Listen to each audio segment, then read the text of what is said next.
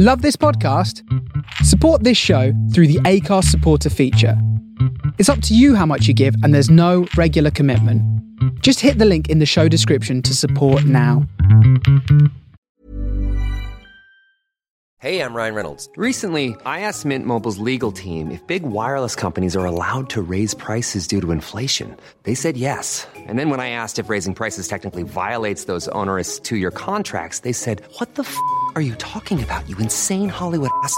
So to recap, we're cutting the price of Mint Unlimited from $30 a month to just $15 a month. Give it a try at mintmobile.com/switch. $45 up front for 3 months plus taxes and fees. Promo rate for new customers for limited time. Unlimited more than 40 gigabytes per month. Slows full terms at mintmobile.com.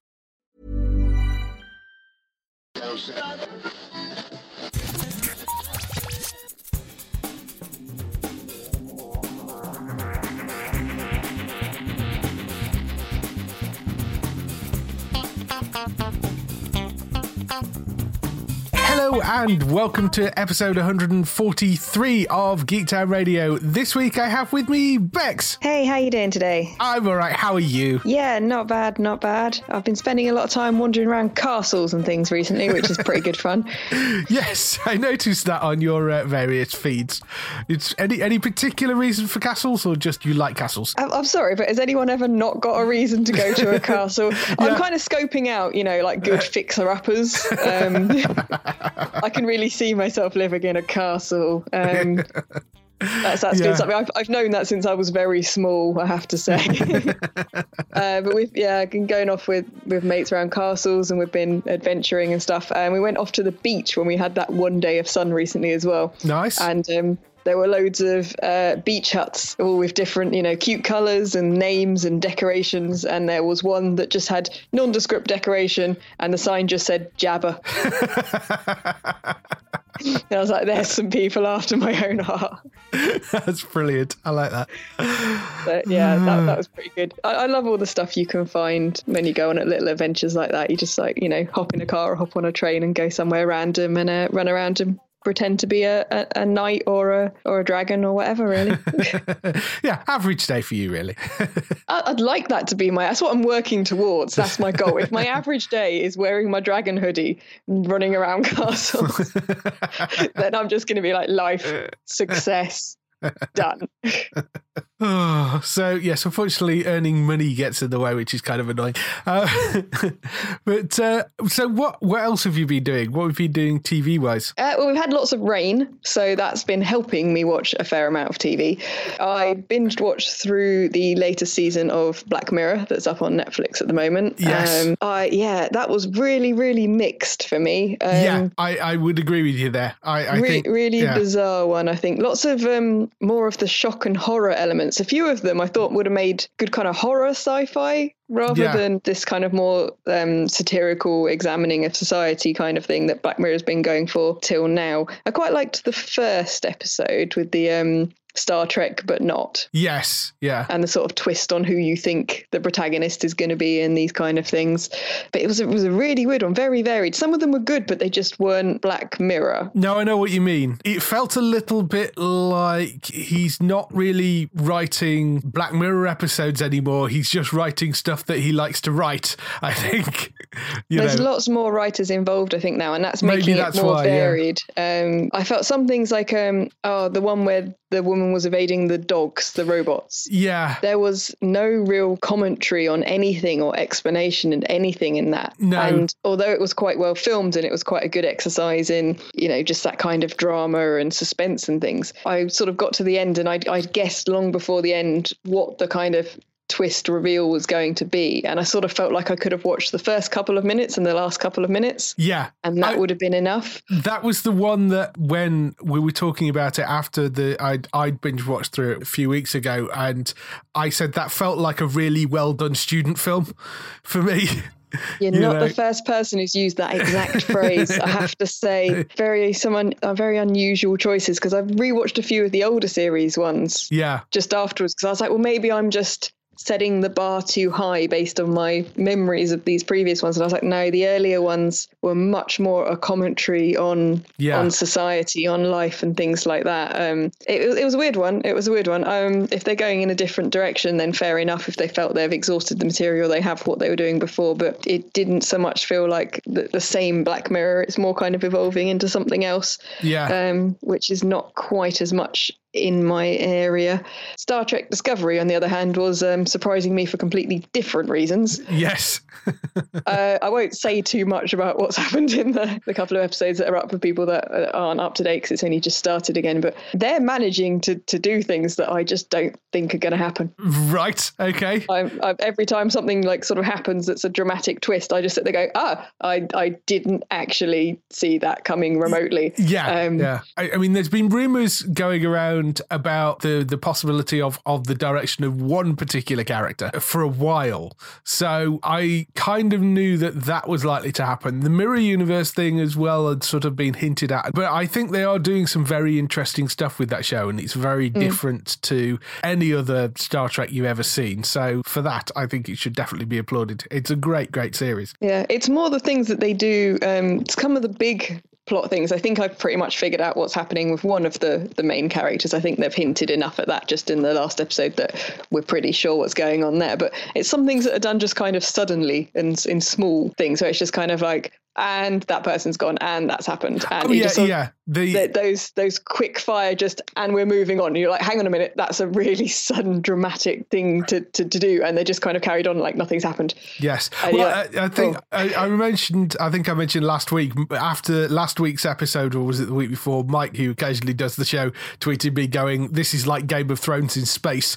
Yes, that's a good way of describing it. Yeah, it's got that kind of you aren't no character is safe. Yes, I think is the thing. You don't get too much warning on these things, which I think is quite interesting. I keep wondering if the Mirror Universe is somehow going to tie up to some of the other Mirror Universe stuff we get, like in DS9. Well, I mean, they have there to be the whole thing with the Defiant is a tie into. I think it's Enterprise. Actually, it's a tie into. So they are kind of calling back a bit. It's not the Defiant that's in DS9. It's a ship called the Defiant, isn't it? They're I tracking. Figured that because they knew what it was, and if it was the DS9 one, it would have been too late in the timeline for these guys to know what it was. So I figured it was the one from Enterprise. But as soon as they mentioned it, I was like, oh, that reminds me of another Mirror Universe with evil versions of people. And yes, it does make me wonder if they will pull a few things in from there, because I happen to particularly love that world. Yeah. But this one looks like it's going to be pretty interesting as well. Tilly is stepping up. Yes, Killy. Killy, yeah. Tilly/Killy is stepping up. So that's been brilliant. Pretty cool. Yeah. No, it's been really good. What else did I watch? I watched all of the first series of The Tick. Oh, yes. Well, all of the first half of the first series of The Tick. Yes. So that's been interesting, entertaining. It's one of those ones I can't decide if I like it or not, but I seem to have watched the whole thing. So yes, yeah, we'll go with yes. It's a very easy watch. It's fun and silly. It's very silly, and it's slightly silly in a different way than the cartoons were. But there's something that the kind of the overall plot they've got going through it is actually pretty well done, and I really like Miss Lint. Yes. I have to say. And I binge watched all of Dirk Gently in the end, because I think last time I was on, I'd watched a few episodes. Yeah. It's a while ago now, and I really wasn't sure about it. And I've seen all of the 2 series that are up on Netflix now. Yes. The second series I watched pretty much back to back over like just a couple of days. It got so good. It got so interesting and so good, and it got so out there, and it really found its feet, found its own voice. The further it moved away from any of its original origins, it became its own complete own thing. Right. And then they cancelled it. Yeah. Well, yeah, I mean, it was cancelled because I think it's a BBC America show, isn't it? And BBC America have cancelled it. I mean, it wouldn't be impossible for Netflix, who co-partnered it, to carry on with it, but they haven't said they're going to do that yet. At the moment, it's definitely cancelled. One more series would have been good, because although they wrapped up the storyline, series 1, the storyline wrapped up and left a few threads to evolve on. And then series 2, it does wrap up the complete story of series 2. But I think one more series to have just seen what was going to happen with those remaining threads, I think that would have been really nice. Because like the first series, I was so up and down with it. But the second series, especially more because it had more of the Rowdy Three and Amanda. Right. It was. Did you watch the second series? I haven't yet. No. It's a lot better. It's also a lot crazier. Okay. Like significantly stepped up the kind of ridiculousness of what was going on, because the first series was obviously pretty bizarre, but the second series goes off into like fairy tale worlds and all sorts. Right. Okay. Well, that's kind of interesting.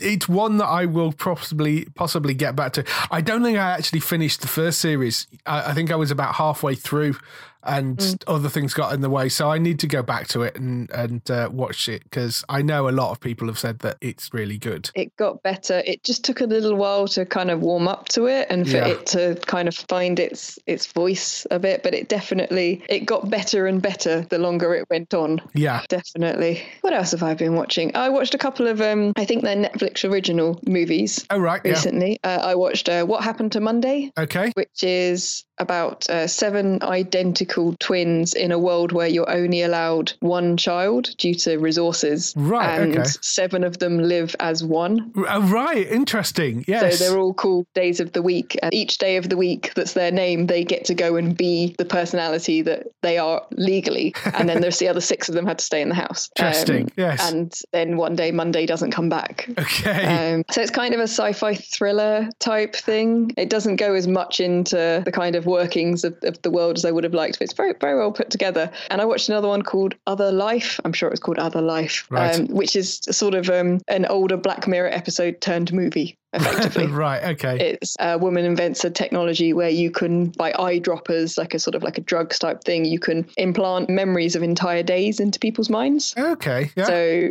she wants to use it to save her brother who's in a coma by giving him a way out kind of thing, and but the only way she can fund that is by making snowboarding experiences and skydiving experiences for the general public to buy.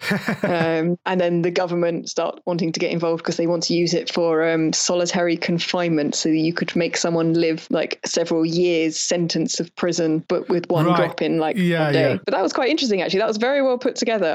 I did enjoy that one. I think there's a lot of like interesting things sort of cropping up now when you start sort of digging in. Yeah, it's the problem you have with Netflix is there's so much stuff on there. It's stumbling across stuff like that, because I don't think I've seen either of those on my feed, and both of which I sound quite interested in. So you have to go looking for them. I don't find their search mechanisms just aren't that good. I would love to be able to just drill down to I want TV or movies or Netflix original or old or new and a genre and maybe a keyword. Like then you could just come up with so many things, because I had to really hunt around to find this kind of stuff. I was actively, after I came across one, I was actively looking, because I was like, okay, so there are these good things on there which are pretty niche and pretty interesting, and obviously they do vary in quality, but I'd like to kind of dig these things up while I've got Netflix access for a bit, but they are quite hard to find. It's not very well structured. There are third-party websites that allow you to sort of dig through the catalogues. I just don't know whether they'll work on Netflix UK. I see. But if you go looking around online, there are third-party websites that hook into the back end of the Netflix system. I mean, Amazon has the same problem. The Amazon search mechanism on a lot of their apps is terrible as well for Amazon Prime. So it's not purely a Netflix problem. But you'd think they've found a better way of mining through large amounts of data. I mean, you have to watch a lot on Netflix for its recommended stuff to really start getting accurate as well. And you can't, even if they gave you your recommended list and let you segment it by TV shows versus movies versus originals, or old or new, just something like that, because you just want to drill down a little bit more because vaguely what you're trying to look for. But I can't find a way of getting up Netflix original science fiction, which seems quite counterintuitive when I'm actively trying to find their content. But we'll see. Hopefully that's something that will change in future, especially because they're making a lot more original stuff as well. It would be good to have a new version of the app that's easier to search. Would be nice. I think that's probably the main complaint about Netflix at the moment. Other than that, non-TV related, I've been playing with lightsabers, which is good. A while ago I did the interview with the Silver Sabers guys at MCM and the lightsaber training. I've had a lesson. It's really good. I'm really bad. But I'm videoing it and things so I can video my in quotes progress, because I think that's probably a loose term, but we'll see how that goes. It's really good fun, hard work. So are you doing that regularly then? I'm going to be. I've got my second lesson tomorrow. Wow. So yes, I need to I now have legitimately need to purchase a lightsaber. And there's so many choices, there's so many different things. They recommended a company called JQ Sabers, who make ones suitable for dueling and actually hitting things. Oh, good. And then you find out there's so many different options. Yes, yeah. So many different things. I've looked through a few of those. It's like, do you want sound? Do you not want sound? Do you want different hilts? What colour do you want? How bright do you want it? They do custom hilts. They do complete custom hilts as well. And you can have your own ones made up to specification. And then I found out you can get ones with these, they're called Tri-Cree LEDs in the hilt, which mean you can choose the color. I can have a purple lightsaber. I was like, well, now I need a purple. So yeah, I'm going to go from owning no lightsaber and just playing with friends occasionally when they're not looking to owning a color changing battle ready lightsaber. Yes, well, you see, you've tempted me now. What are they called? JQ Sabers, you said? Yeah, they're a British company, just a 2-people team. They make them all by hand. And they seem really, I've been asking them so many stupid questions. What does this mean? What does that mean? I have to go and look them up. I've got 2 already. So I've got like a cheap £50 one that was a sort of Chinese knockoff, but he's actually really quite good. And I've got the original, the proper official licensed one, which is Mace Force Windu's. FX ones. Yeah, the Force Effects Mace Windu. Those ones you can't actually train with those though. No. They're very much display on the wall pieces, whereas these ones are these are proper battle the sabers. Same as swords, and you can it's like you can see when I start putting up some of the training videos, it's like I'm holding it out, my arms are aching from holding this thing out. And he's just like going, no, you've got to hold it here, and he's like hitting it with another lightsaber. I'm like, don't kill me. But it's all, I mean, it's safer than training with an actual sword. Yes, well, that is true. He handed me an actual sword at one point so I could see the movements were the same. And I was like, are you sure you want to hand me an actual pointy thing? He clearly doesn't know you very well yet. I think he's learned his lesson now. But it's really cool. It's hard work, but it's really cool. So soon I will be able to dress in my dragon hoodie, run around castles wielding a lightsaber correctly. Well, at least people will know what to look for next time they visit a castle. Yeah, I don't blend in really anymore. As if you ever did. Well, I'm hoping they'll see me and go, that's someone that knows what they're doing.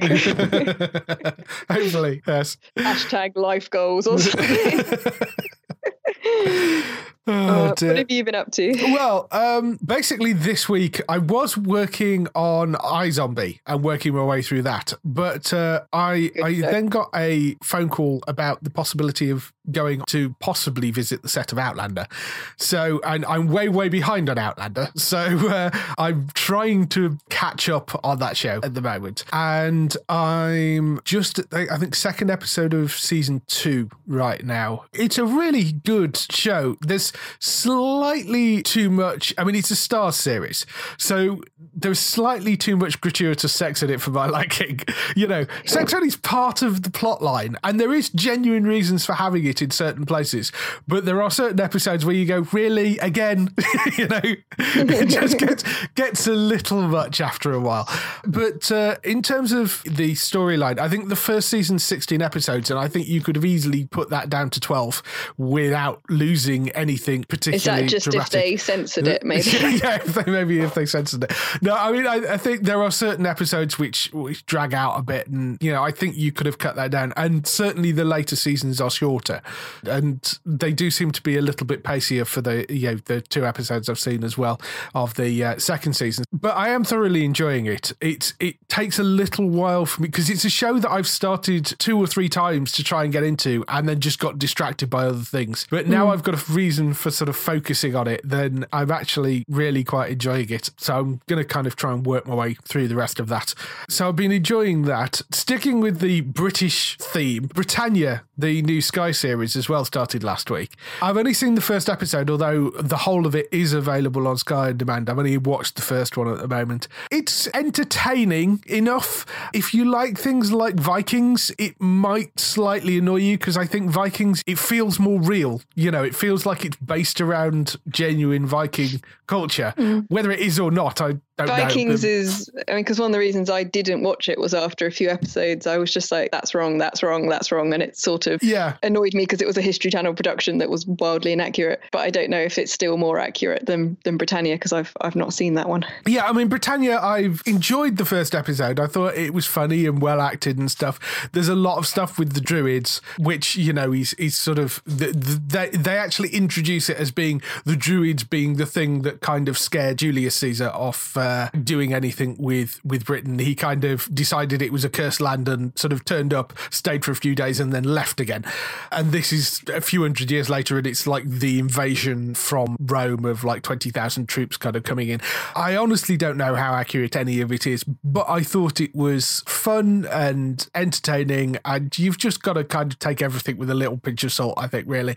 I mean, they've got people having visions, but there are people kind of using smoke and drugs and plants and things to provide those visions. So it's not like it's overly mystical, just slightly magic. Yeah. So it's not a realistic level of magic. Yeah, there is a level of believability in that they could be using drugs or hypnosis or stuff like that. I think that's sort of what they're aiming for. Of it's stretching the limits of credibility, but I think it is possible that they could be drugging people or using some form of hypnosis or whatever to control them. I think that's what they're aiming for. I don't know how it's going to continue. I will watch a few more episodes of it, but I am quite enjoying it. And I mean, it seems to have had a fairly mixed reaction from bits and pieces I've seen. So we'll see how well it goes, because I know they've poured a lot into this and they've hyped it quite a lot, which was possibly a mistake. But we'll see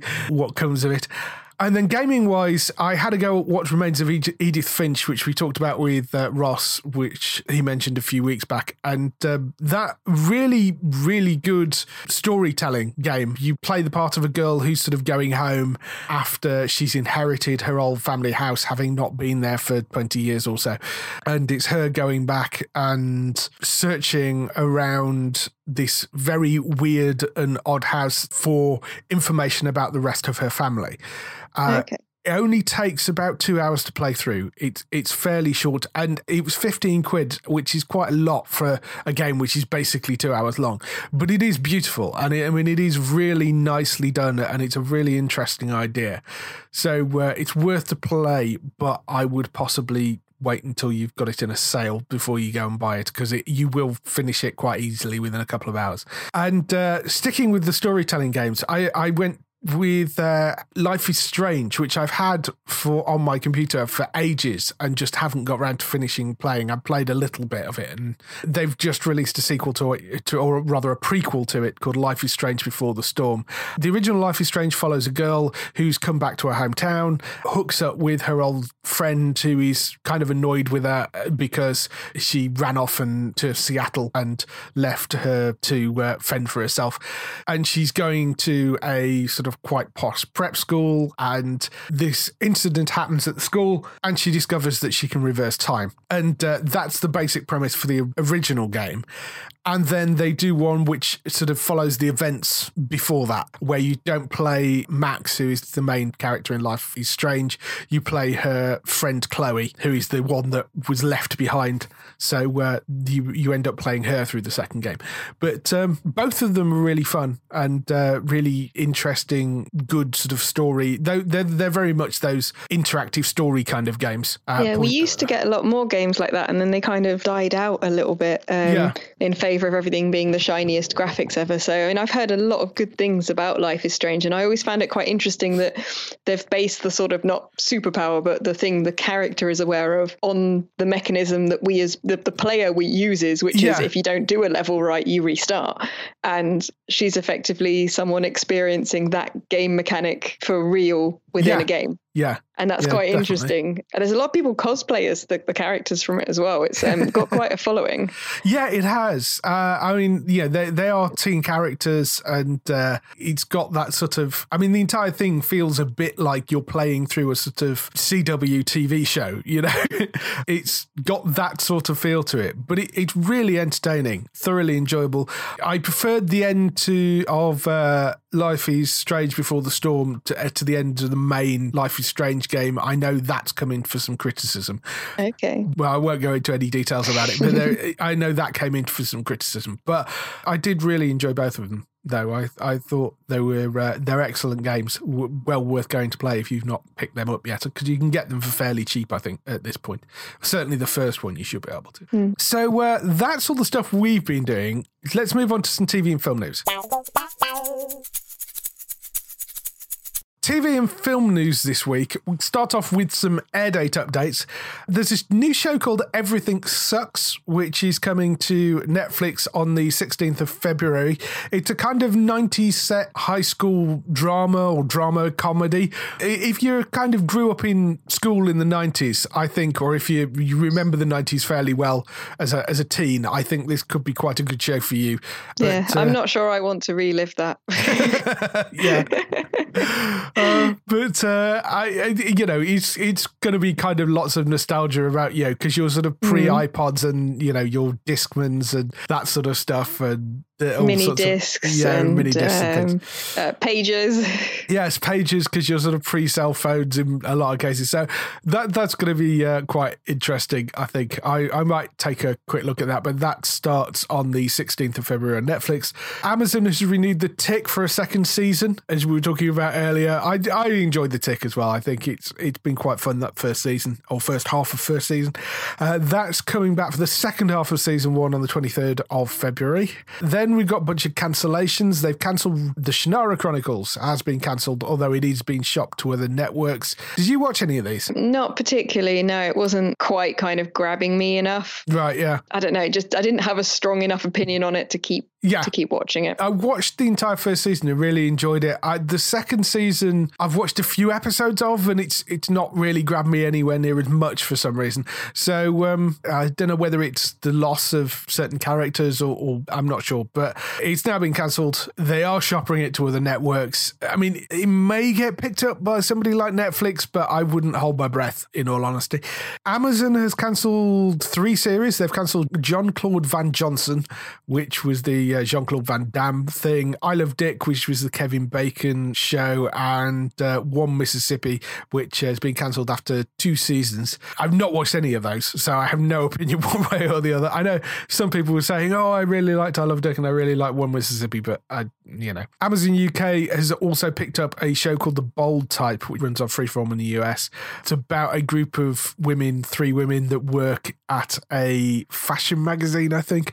No idea whether that's any good or not, but you can find that on Amazon UK. I don't think we've got a date for when that's landing yet. And BBC 3 have picked up the Australian drama series Romper Stomper, which is a continuation of the movie from 25 years ago, something like that, which starred Russell Crowe. And this is a TV series from the original writer of the movie, and it continues the story of some of those characters and introduces some new characters as well. And it's about sort of right-wing extremism in Australia, which, given everything that's going on at the moment, I think is fairly a timely thing to do. You can see why BBC 3 have picked that up, I think.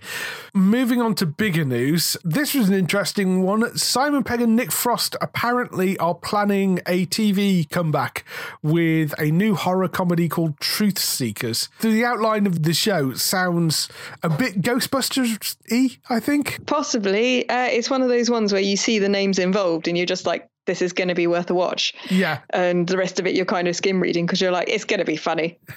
Yeah. It's going to be funny because they know how to write comedy and paranormal horror comedy. Horror is not normally my area, but horror comedy quite often is, because obviously I like all the Evil Dead type things. And Shaun of the Dead, of course. Yeah.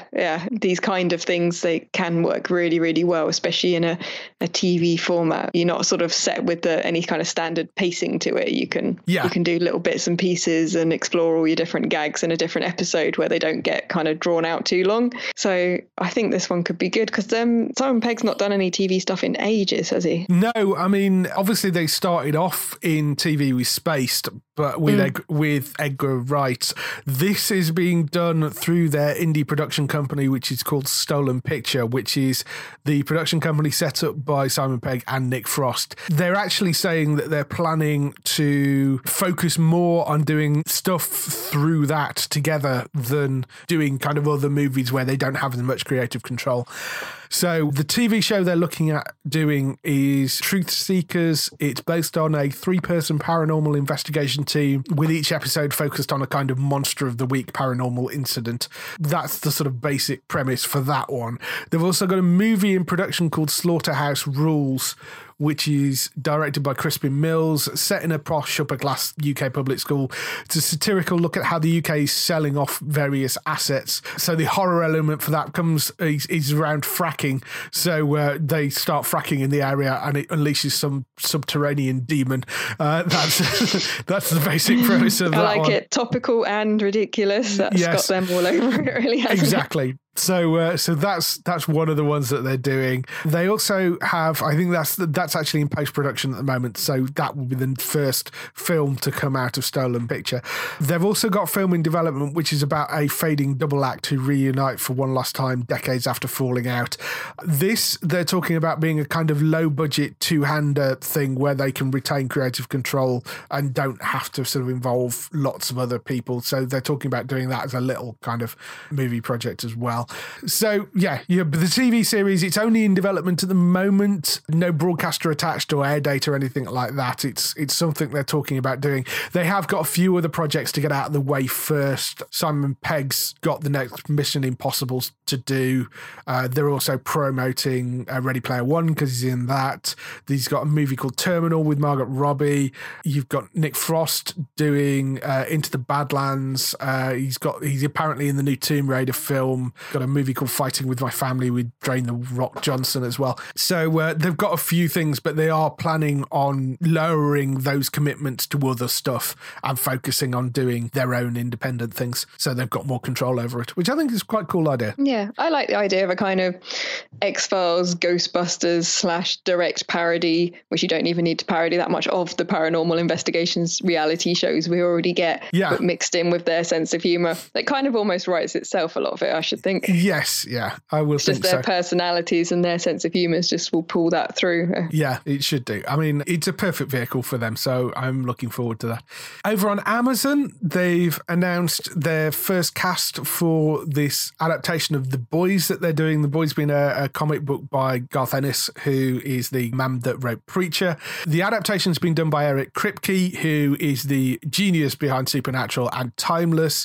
For those who don't know the comic book The Boys, it's basically set in a world where the superheroes are sort of all over the place and you've got mass vigilantes, but quite often the superheroes are kind of dickish, so they want somebody to keep them in check when their egos get too big and they start to become reckless. They have a team which is put together by the CIA called The Boys, who are not a fan of the capes, and the idea is that they're formed together as a way to control and, if necessary, bring down the superpowered people. The casting they've announced isn't for The Boys themselves, it's actually for the Seven, which is the main superhero team. Do you know this book at all? Because it's not one I'd read. I do, yeah. It's good. It's another one of those ones that's quite dark and a bit evil and a bit satirical, and when they announced they were going to adapt it, I was like, that's an interesting choice. We had got things like Happy are getting going to be on our screens, and now this as well.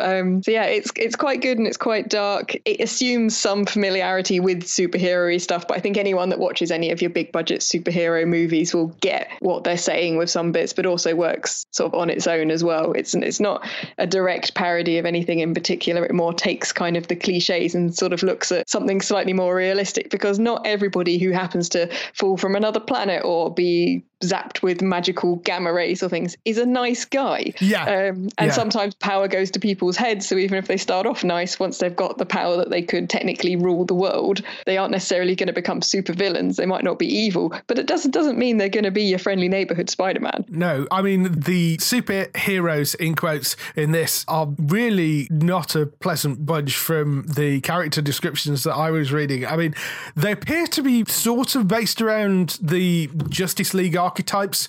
They've got Anthony Starr, who is cast as playing Homelander, who is kind of their Superman character. Anthony Starr was the lead in Banshee, if you remember that TV show. So yes, that was a really good show, actually. It was. Yeah, he's a good actor. Yeah, he's been cast as Homelander, who is sort of the Superman character, basically an amoral jerk and a sexual predator. His sort of mantra appears to be, with great power comes absolutely no responsibility, and it basically means that he thinks he can do whatever he likes.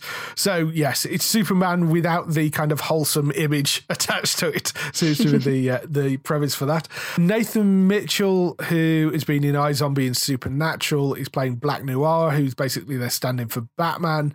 I mean, I won't go into what some of the stuff that he apparently does, certainly in the comic book version, but he's incredibly brutal and mysterious. I don't think talks particularly in the comic books either, but a very, very unpleasant character and not somebody you want to meet in a dark alley. You've got Dominique McGelliot, who is Queen Maeve, who is kind of the Wonder Woman type character. He's basically an alcoholic. After the Seven botch a job trying to save people on 9/11, she becomes this raging alcoholic, which is obviously not the best thing at the best of times, but it's kind of worse when you've got some of the most potent superpowers on a superhero team. Jesse T. Usher, who is playing a character called A-Train, who is basically the speedster and young and cocky and responsible for the death of the girlfriend of one of the members of the boys. Then you've got Chase Crawford, who is in Gossip Girl. He's playing a character called The Deep, who is sort of their version of Aquaman, and it sounds like they treat him like a lot of DC fans treat Aquaman as well, who's a sort of lesser member of the team. Even though he sort of has superhuman strength and durability, he's not really seen as a particularly important member of the team. Although his costume does have an aquatic theme, it doesn't really seem that he has any nautical-based powers that anybody's seen anyway. I always feel sorry for Aquaman. Yeah, so Super Friends destroyed Aquaman. He's a seriously strong character. He is. He was cool in the comic books. There was nothing silly about him. His costume and his powers and things were no sillier than anyone else's in the comics. And then I'm pretty sure it was Super Friends. One of the really childish cartoons came out, and he was just so silly, and I think he was used for the kind of moral of the week message type Captain Planet-y type thing, so they just kind of undermined him completely, and then he just became this massive running joke. So it makes sense that he's the least horrible of the characters in this one, because he's he's more sort of downtrodden for no apparent reason. Yes, I mean, in this variation, the Deep basically seems to be not like the murderous kind of rampaging jerk that a lot of the others are, but he's sort of interested in money more than helping people. So he's not a particularly nice character. Got to pay for that spandex somehow. Yeah, exactly. Very much so. So, I mean, the character descriptions of those are actually based on the comic book characters, which I found they're not like the official ones from the TV show. So I don't know how that's going to change, if that's going to change much for the TV show. It's Evan Goldberg and Seth Rogen, who were responsible for Preacher, are the people directing it, with the writing from Eric Kripke. It's not going to be some fluffy superhero thing. It's going to be probably dark, extremely graphic as well, I suspect.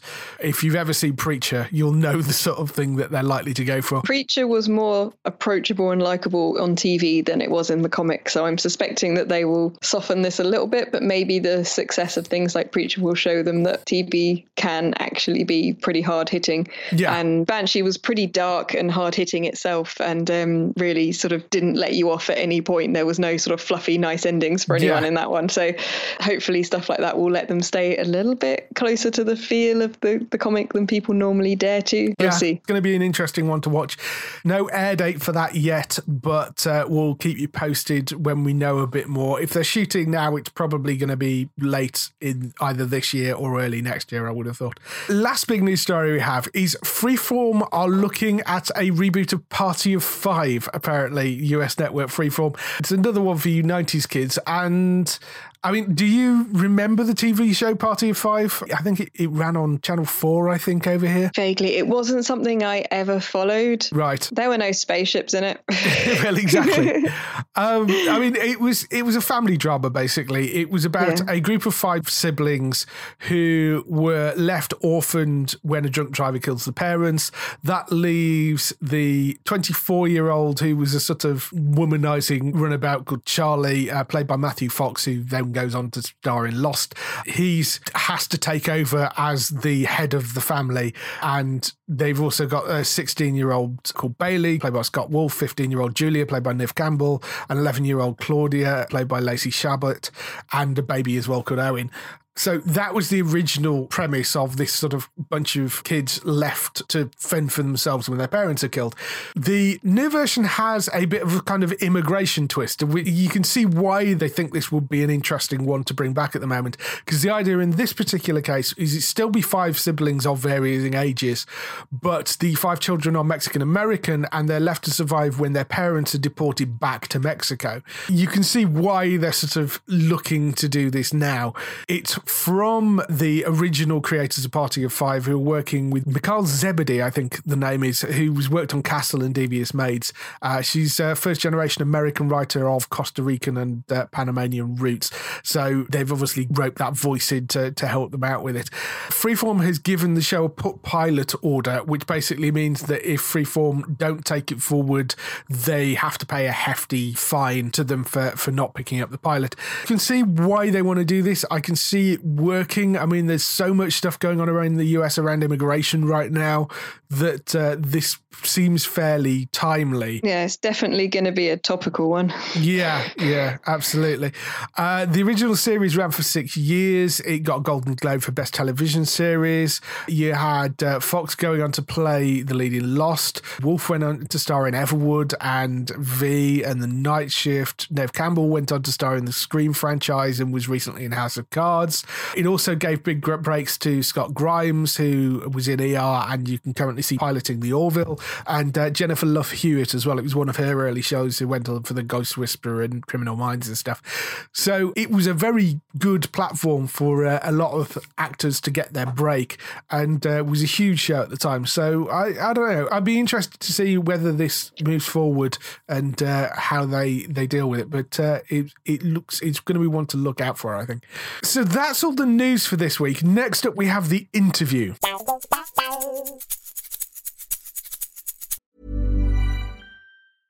Hey, I'm Ryan Reynolds. At Mint Mobile, we like to do the opposite of what Big Wireless does. They charge you a lot, we charge you a little. So naturally, when they announced they'd be raising their prices due to inflation, we decided to deflate our prices due to not hating you.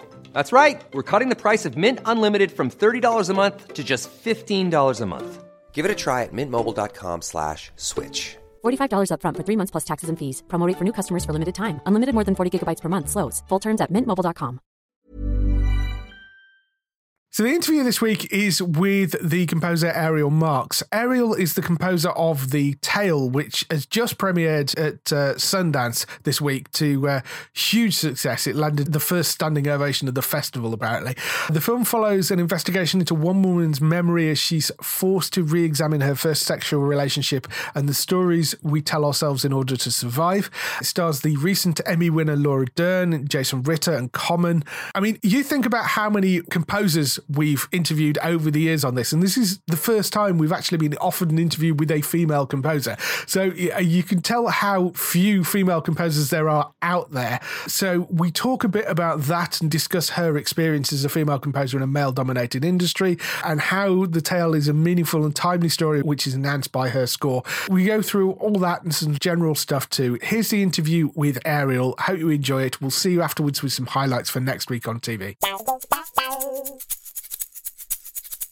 Hi there. Hi, Ariel. How are you? I'm doing well. How are you? I'm very well. Thanks for calling. It's first time I've ever spoken to a female composer. And given that I must have interviewed about 50 composers at this point. Sure. Yeah, well, that sounds about right. Yeah, very rare. So Yeah. lovely to have you on. Do you want to start by just giving me a bit of background about you and how you got into composing? Sure, yeah. I've played many instruments since I was a little kid. So I always, violin, flute, miscellaneous plucked instruments, all sorts of guitars, and just tried to kind of collect as many instruments as I could. And so I've always been a musician, and then I kind of began composing, and I have a very artistic family, and I often tried to kind of be inspired by my family and the art that they created. My mom's a visual artist, and I first kind of got into creating little pieces, 3D pieces of work, and kind of creating music for them, just as kind of a multi-sensory experience. And I was talking with a friend of mine, and who's also a songwriter and composer, and he said, "Wow, that actually sounds kind of like a film score." And I had always, I had always been in love with storytelling and films and film music, and it kind of just clicked that, oh yeah, I could possibly pursue that. And so I spent a few years after that getting formally trained in composition, and then I got my master's at NYU in their film scoring department, and it just kind of developed from there. So just kind of an early love of visual and music pairing. Just it's pretty amazing that the career exists, that the path exists. It's really exciting to be a part of. Yeah. So the thing that you've been working on quite recently is a film called The Tale. How did you get involved with that project? Yeah, so during my time at NYU, I participated in a workshop funded through ASCAP, or co-sponsored by ASCAP through actually Columbia University and ASCAP, the performing rights organization. And they select a few ASCAP composers, and they pair them with, the filmmakers choose them. So there's filmmakers from Columbia University who have been chosen and who have short films that need music, kind of sort through a list of composers and find the ones they resonate with. And I was connected with director Daniel Nixon and producer Reka Posta on their short film, Dear Mother. And Reka, the producer, and they're both co-writers of that film. And Reka is one of she's been involved with The Tale since before its development, or since during its development. And so it's a project that she's very close to and has worked with a long time. So she was ultimately the one who connected me with Jennifer. Jennifer's the writer and the director of the film. It's got a great cast, though. You've got Laura Dern, Common, Jason Ritter in there as well. So how did you approach the music for this? It's interesting, and it's different with every person. In my initial talks with Jennifer, we just had to decide on a palette first. So it was, it's an investigative thriller. It's also, it's a really complex story, but it has to have a score that can kind of live and breathe and evolve with all these different aspects of it. So we had to decide on a palette first. So what kind of instruments were we going to use?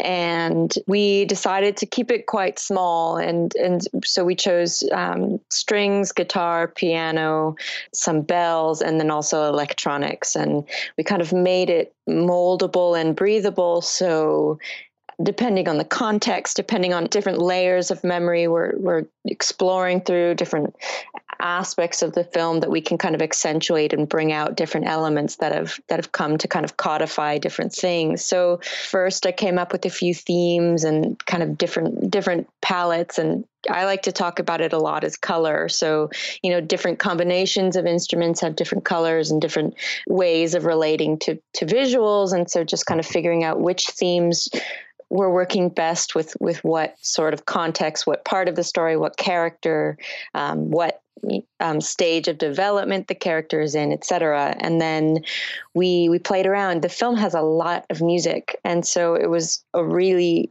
amazing opportunity to just kind of play and evolve. And there's a lot of room in it to kind of go to explore different areas within the palette I had. So, just in terms of emotional depth and complexity. So it was, it just began with kind of making sure we had the right tools. So the right instrumentation, which then gave it a specific tone, and then just expanding within that and playing around within that. So it was, it was just really fun and small. And I'm personally a big fan of it, and the process was really fun and moving and emotional, and it was very collaborative, and so that's kind of how we came to the palette. Yeah, nice way of working that. Yeah, it was great. Are you using live instruments most of the time, or are you using samples, or is it sort of a mixture of both? It's always a combination of both. I mean, I think people always try to, it really depends on what the aesthetic you're trying to get. I think with live instruments, you can always get a sense of character and performance that you wouldn't necessarily be able to get with samples. And, but that being said, sample libraries are evolving and getting better and better and better, and have, it's absolutely insane the flexibility you have within sampled instruments these days. Just for instance, the Joshua Bell violin by Embertone, I won't get too nerdy about it, but there are just an insane amount of ways you can adjust every single parameter. So if you're willing to take the time, you can really make it sound like a live performance without having to hire Joshua Bell, which you couldn't afford. So anyways, I like to always do a combination of both, and some live recording, some sample libraries, some electronics, some synths. And I think personally, just people who are able to kind of combine that end up having the most unique voices or ways to kind of have really fresh ideas, because that you have an element in there that someone else doesn't have in a sample library. So it's always, but then people also modify sample libraries and make their own sounds within them. So it's kind of all. That's like the beauty of sample libraries, is they're so amazing and accurate and lifelike, and can inspire you, but you also don't want to just end up using the same tools that everyone has, because then we all end up sounding the same. So kind of ways to kind of evolve within them is what I strive to do. Yeah, I guess there's a mixture of budget when it comes to this sort of thing. I'm sure you would love to have a full symphonic orchestra at your disposal at all times, but unlikely on a smaller budget film. For this particular film, what was the most challenging element for you? It's interesting talking about it before it's been released, because I can't talk about too much about it, but to kind of before it's been released, to say what I can say, there's a lot of complexity to it. So it's not, the main element, the main kind of mechanism in the film is how we deal with memory, and how we deal with a certain memory we have. And we all have an experience of this, of a memory of something, and perhaps someone says something that kind of changes, maybe it didn't exactly happen that way, or if you think about the memory 5 years later and 10 years later, and it changes. So all based on kind of the context we give it. And so dealing with and kind of honoring memory and layers of memory and slight changes of memory. And so I kind of had to, how do I score these kind of opposing feelings sometimes? How can something be childlike yet mature, or innocent yet harmful, or any of these kind of diametrically opposed emotions? Kind of how do I approach that? And this film ended up needing music that wasn't too strong. It had to be neutral in some ways. It had to have, it's not trying to tell you how to feel. You're given everything you need. And so just kind of it kind of becomes its own character, in that it's kind of growing and shaping alongside the main character. And so I think the biggest challenge was to kind of just dial down and stay really subtle, and to also kind of change just alongside the characters. So it became a lot about, if you're working with such a small palette, it means like turning up okay, do the strings need to be grittier or detuned here? Do they need to be closer mic'd? Do they need to be, how do I make this scene more mature or unsettling or investigative with just the small palette that I have? So it meant it was just tweaking things and kind of bringing things out and dialing things back in to kind of work, as like a needle kind of going, as a meter, kind of reading the level of memory that we were in. So it was just a small palette that I had to kind of adjust and mold and sculpt and kind of evolve with the story. Yeah. So that was the biggest challenge, but it was a challenge, but it was really fun and inspiring and invigorating to just kind of keep massaging the palette that we had. I had a wonderful time, just like a very fun, creative time on this film. Yeah. I'm quite looking forward to seeing it when it goes on release. I'm assuming after it's been to Sundance, I would have thought that would be. Yeah, I'm sure it will. As I mentioned to you earlier on, you are the first female composer, which seems ridiculous that I've spoken to. And as anybody who's listened to these interviews that have gone out, there's got to be at least 30 to 50 composers we've spoken to over the course of me doing this.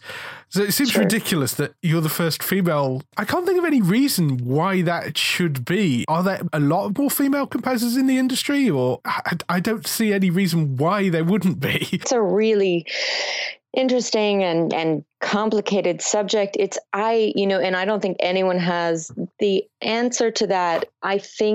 Personally, I do know many women who are at least in my stage of the industry, and kind of just breaking into independent film and kind of finding our footing and we're at the beginnings of our careers. Yeah.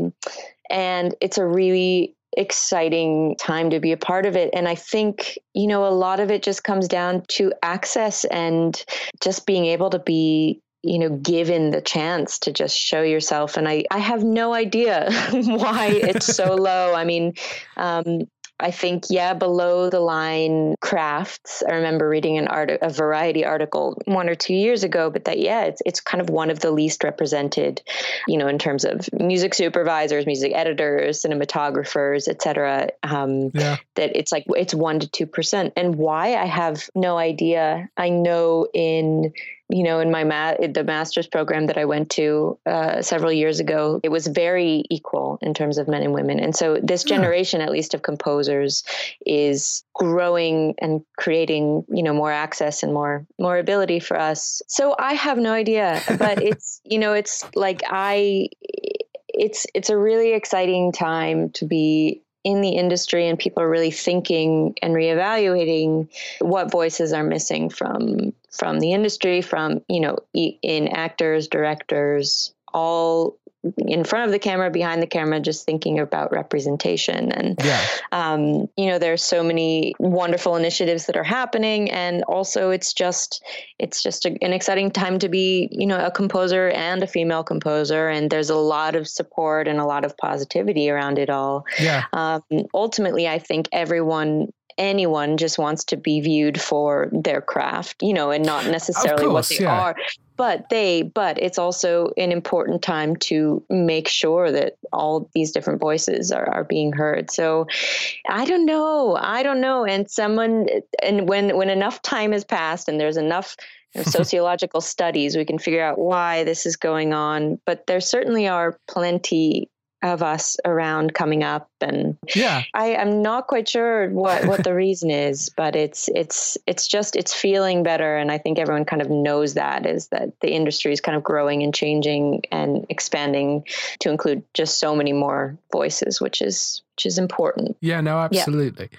Do you have any advice to give to other composers, male or female, that are trying to get into the industry? So one of my favorite quotes and references is I have a composer and mentor and friend, Michael Levine, once said that he has a great analogy of getting into the industry, and it always resonated with me, and I found it very inspiring. And I try to kind of say it as much as I can. So this is not verbatim, and I think I've always screwed it up, but he compared it to trying to get into a castle. And so trying to break in and scurry your way and kind of chisel away at the wall. One person gets in and then covers up the way they got in, and no one else can get in that way again. So it's kind of, like finding your own way, and you cannot necessarily model your career off of anyone else's. And I always loved that, because it just kind of meant that you had to rely on not necessarily chance, but there is an element of kind of things falling into place at the right time and the right place. And so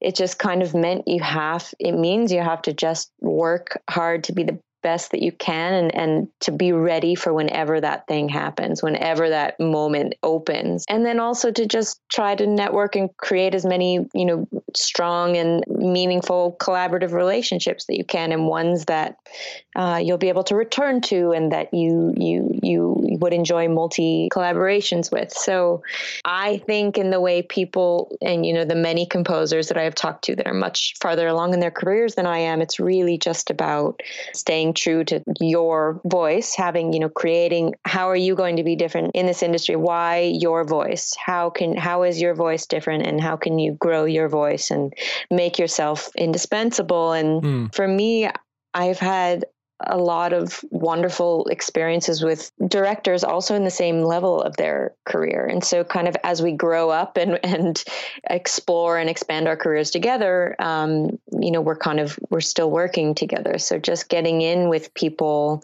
and when you're both kind of growing at the same level in your career, that's worked very well for me. It's been really meaningful for me, and that has worked for a lot of other people that I know too. So it's just can happen in so many different ways. And I think that's both very frustrating and inspiring. You just kind of have to keep working, and you have to just be ready. Yeah, I've heard similar things in that there is a certain amount of luck in getting the big break, but it's being ready and prepared and having the talent to back it up when it lands. So right, exactly. So yeah exactly. And so calling it luck or calling it whatever it is, it's just there's some combination of elements out of your control, but then making sure that you can rise to the task. Yeah, absolutely. So last few questions for you. Sure. So the two final questions you always ask people is, firstly, what TV shows are you watching at the moment? At this moment, I have been watching The Handmaid's Tale, which I've fallen in love with. I really loved that.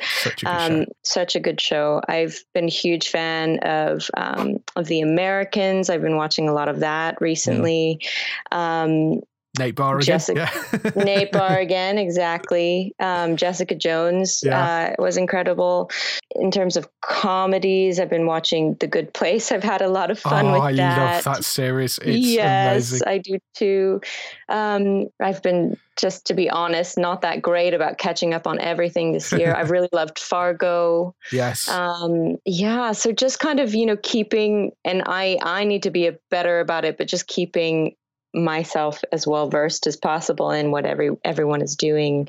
The OA I really enjoyed. Stranger Things, of course. So it's just a really exciting time for television and just content in many different platforms. It's pretty amazing, and the quality that's being produced. So I'm super inspired by the industry right now, just that there are so many wonderful ways to be involved in it. And so those are the ones that I've been enjoying most recently. Last question. If you had the opportunity to work on any TV show, past, present, or future, what show would it be? I mean, I would say the combination of drama with some specific need for the score, right? So it's like I really loved, I'll just choose two that I just named. So The Americans or The Handmaid's Tale. They, Nate is so wonderful, kind of zoning in on the Soviet palette as well. They're having those elements within the palette that he's using,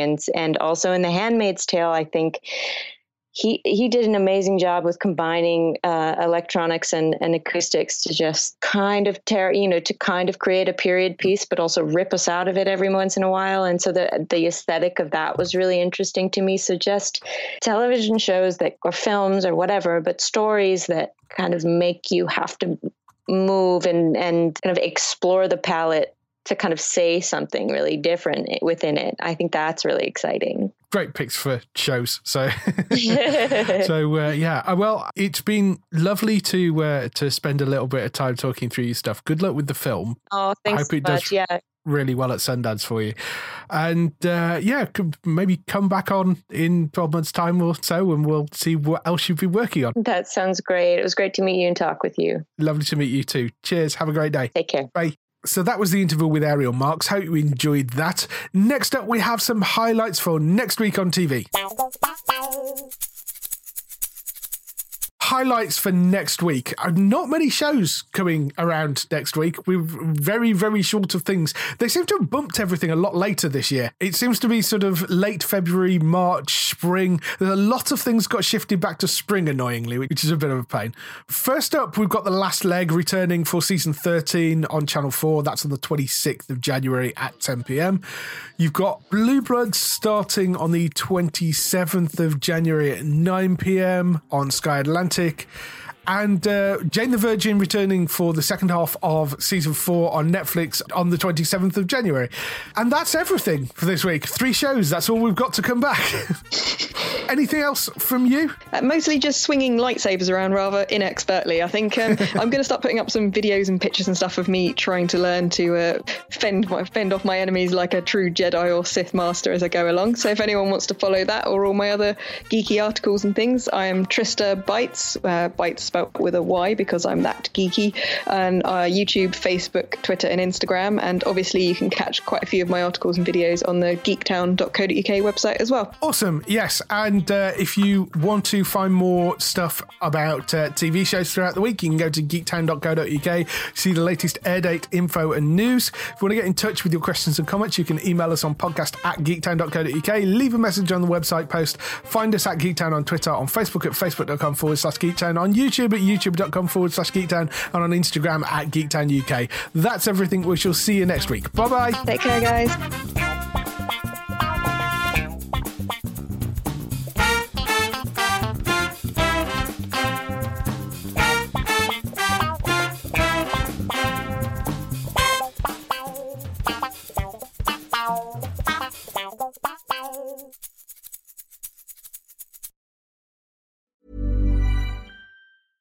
Imagine the softest sheets you've ever felt. Now imagine them getting even softer over time. That's what you'll feel with Boll & Branch's organic cotton sheets. In a recent customer survey, 96% replied that Boll & Branch sheets get softer with every wash. Start getting your best night's sleep in these sheets that get softer and softer for years to come. Try their sheets with a 30-night guarantee. Plus, get 15% off your first order at bollandbranch.com. Code BUTTERY. Exclusions apply. See site for details.